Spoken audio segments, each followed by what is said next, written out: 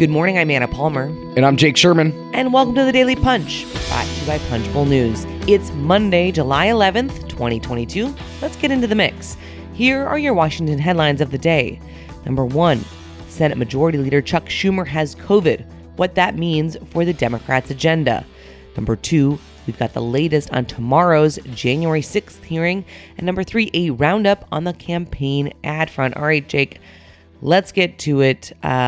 Last night, the news broke that Schumer has COVID, mild symptoms, his office is saying, but still in a 50-50 Senate. Every vote counts, in particular, the majority leaders when he's trying to get reconciliation off the ground. Yeah, I have no doubt that Schumer is going to be working. He is in what appears to be constant contact with everybody in his caucus. He loves the phone. He loves the phone. Loves that flip phone. It's time for him to move on from the flip phone, if you were asking me. But then again, no one is asking me.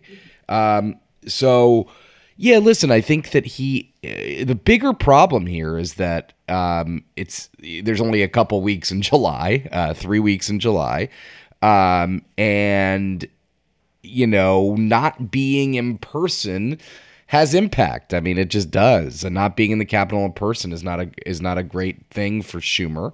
And from a practical standpoint, remember, Pat Leahy, Democratic senator from Vermont, is also out. He said he would be available for votes this week if needed, but that is those are two Democrats who are not in Washington this week, or not in the Capitol this week, and that could be problematic for Democrats, especially as they try to get this reconciliation deal across the finish line. I mean, they weren't going to do it this week.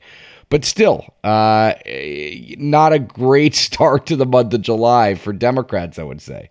Yeah, especially when you look at, to your point, right, this bill isn't ready for prime time yet, right? We've started to see some of the contours of what a scaled down, what we are calling, or you're calling, I think, Build Back Mansion, yes, which is a $1 trillion reconciliation package. But there's still significant hurdles here, right, when it comes to the progress they have made. That still doesn't mean that there is a deal.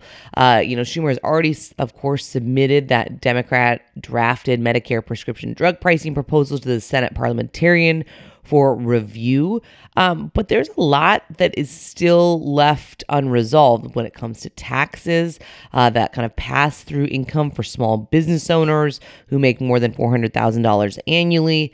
There's also no global minimum tax agreement, big challenges when it comes to enhanced premium subsidies for Obamacare enrollees. I mean, plus we haven't even talked about the other kind of elephant in the room, which is Democratic Senator Kyrsten Sinema of Arizona. And where does she stand? Yeah, and furthermore, so let's start with her. She's been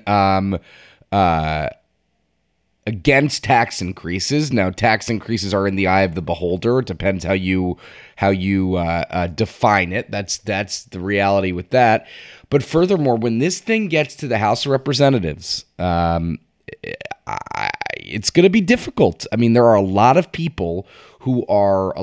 Democrats who have said they will not take they will not accept large-scale tax changes to the tax code without changes to SALT, the state and local tax deduction.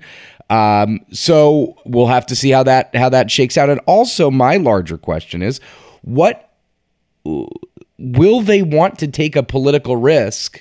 Just 100-something days before the election, and I don't know the answer to that. Going to be something to watch for sure. And also, of course, just always putting a pin in it. I mean, then that also comes into the big question, too, of what happens with USICA, right? You've had Republicans and Democrats working on this issue of kind of bolstering the non-existent U.S. semiconductor industry and manufacturing here in the States for months and months and months, and has been one of the kind of bright areas where both Democrats and Republicans have said, hey, we can work together on this. This is important. And now, because Democrats are pushing this reconciliation package, you've seen that renewed threat by Senate Minority Leader Mitch McConnell to tank the USICA legislation in general. That is also going to be something that's going to be very fascinating to watch play out here as McConnell takes this very hardline stance where, there's been a lot of work, but still, as we've also, kind of noted here many times, that as much as they've been negotiating that for quite a while, they are nowhere near a final package. They are not. And furthermore, one of the things we're going to be watching this week is Republicans who were for USICA, the John Cornyn's, Todd Young's, those kinds of people who have been very involved and very motivated on that front. Are they comfortable with this threat? That's something we're going to be asking about this week. All right, let's move to the number 2 story of the morning. A look inside tomorrow's January 6th hearing. Our colleague Heather Cagle is very dialed in on this issue and kind of sets up the week nicely to basically, just as a reminder, kind of zoom out. This is its 7th hearing that the committee is going to be going to be holding tomorrow, focusing heavily on the violent mob that stormed the Capitol, how they were summoned to Washington by former President Donald Trump, and the far-right extremists who coordinated the attack. The Select Committee has not yet released witnesses for its hearing, but NBC has reported that a former spokesperson for the Oath Keeper, a right-wing militia group, will testify. Yeah, interesting stuff. I mean, this is theoretically heading to the end. Also interesting in Heather's item this morning, it seems pretty clear that Pat Cipollone's testimonies, the testimony that he gave on Friday, is going to play a part in this hearing. Now, play a part, meaning the former White House counsel, Trump's former. Exactly. Just to put into context for folks who aren't following it quite as closely as we are. Sorry about that. Yes, that is right, and he testified on Friday he was under subpoena, and Heather reports that it's likely that testimony is going to be played in the hearing on Tuesday. That'll be very interesting to watch. Then there's a hearing on Thursday as well at this point, as we reported last week. So that will be interesting to watch, another week where this is going to grab a lot of attention, a lot of oxygen. And just to before we move on, I mean, the other thing that is really outstanding here is, what about Steve Bannon? The committee has subpoenaed him to testify, and Bannon informed the committee over the weekend that he's willing to testify after Trump waived executive privilege that most panel members said didn't even exist in the first place. Of course, this is a big deal, but it's a huge about face from Bannon as he's heading to trial next week on criminal contempt charges of Congress for defying the panel's subpoena. If convicted, he would face up to 2 years in jail and significant fines. He also needs to be turning over quite a few documents. And Bannon's lawyer told our good friend Kyle Cheney yesterday that he does intend to comply with the document request. So certainly later than the committee had wanted, but you start to see the teeth of these subpoenas when the DOJ is willing to enforce them. Yeah, when he might be going to prison is the main thing. I mean, listen, they're pretty far down the road here in this investigation. I don't know how. I can't imagine they're going to want Bannon to testify publicly. We'll have to see, I suppose. But right, that it does show that. It shows the fact that this committee does have sway and does have import. But anyway, yeah, I'd be surprised. I mean, I guess I could be surprised here, but I'd be surprised if he ends up testifying publicly. All right, let's move to the number 3 item of the morning. We've got a roundup on the campaign. Really interesting, some news with Frontline Representative Dan Kildee, the Democrat from Michigan, up with his second ad of the cycle, touting his support from Michigan farmers. It's a 30-second spot featuring the story of a fourth-generation farmer who says Kildee, quote unquote, has our back. It also says that the Michigan Farm Bureau, AgriPAC, endorsed Kildee.